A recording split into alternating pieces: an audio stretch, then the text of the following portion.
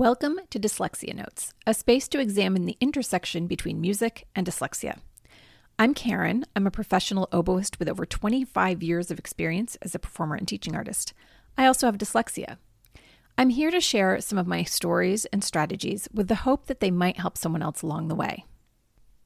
When I was a fellow at the New World Symphony, I had the great fortune of taking some lessons with the legendary oboist John Mack. I was struggling with a difficult passage one day, and he shared a practiced game called 21 Pennies. Here's how it works. You pick a challenging spot and make a stack of 21 pennies. When you play the passage correctly, you get to move a penny over to start creating a new stack. Each time you play it correctly, you move a penny over. However, if you play the passage incorrectly, you move all of the pennies you've gained up to that point back to the starter stack. Yes, I said all of them. When Mr. Mack showed me the technique, I got the sense that it was something you could accomplish in a single practice session. Once you had successfully managed the penny gauntlet, you had done the work and it would be in your fingers, so when the pressure was on, you'd be able to trust your muscle memory and let it fly. It was an exercise that employed the age-old technique of accurate repetition in a very concentrated format. Now, I was familiar with the concept of accurate repetition. In fact, one of our high school band mottos was, "Practice doesn't make perfect, perfect practice makes perfect." It had just never occurred to me to take it to this level before. 21 pennies is a lot of pennies. Previously, I thought playing something correctly a few times would suffice.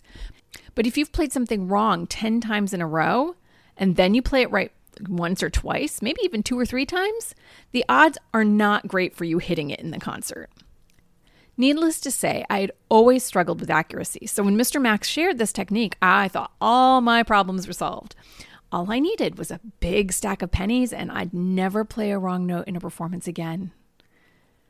Of course, it didn't quite work out that way. When I got back to the practice room and had the chance to try it on my own, I ran into 2 major hurdles. Number 1, 21 was more repetitions than I could handle. I would get incredibly frustrated, and it would eat up so much of my practice time to hit that 21 that I didn't have time to work on anything else. But to make matters worse, number 2, it didn't stick. I'd find myself needing to start from scratch the next day. Seriously, it was as if I'd never seen the music before. How could all of that work just disappeared overnight? And this, dear friends, is where the dyslexia portion of the conversation comes in. I was running into 2 classic dyslexia tropes: challenges with concentration and challenges with working memory. I found it difficult to maintain my concentration long enough to reach 21 correct repetitions. And even if I did make it to 21, my brain had leaked it all out by the next day. This was all happening before I was diagnosed, but somehow I instinctively modified the exercise, and eventually I found a way to make it work for me. I learned that I do best when I limit myself to a maximum of 10 pennies at a time. This keeps me from getting overly frustrated. However, I then repeat the process over multiple days, and that seems to help it sink in for me.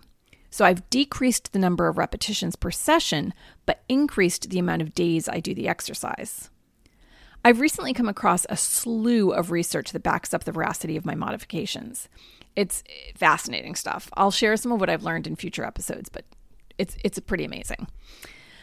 The cool thing is that when I use this technique properly, I can come back to a symphony I performed years ago and it will feel as if I played it yesterday. If I practice it right the first time, it's logged into my system forever. So I highly recommend trying this method next time you're stuck.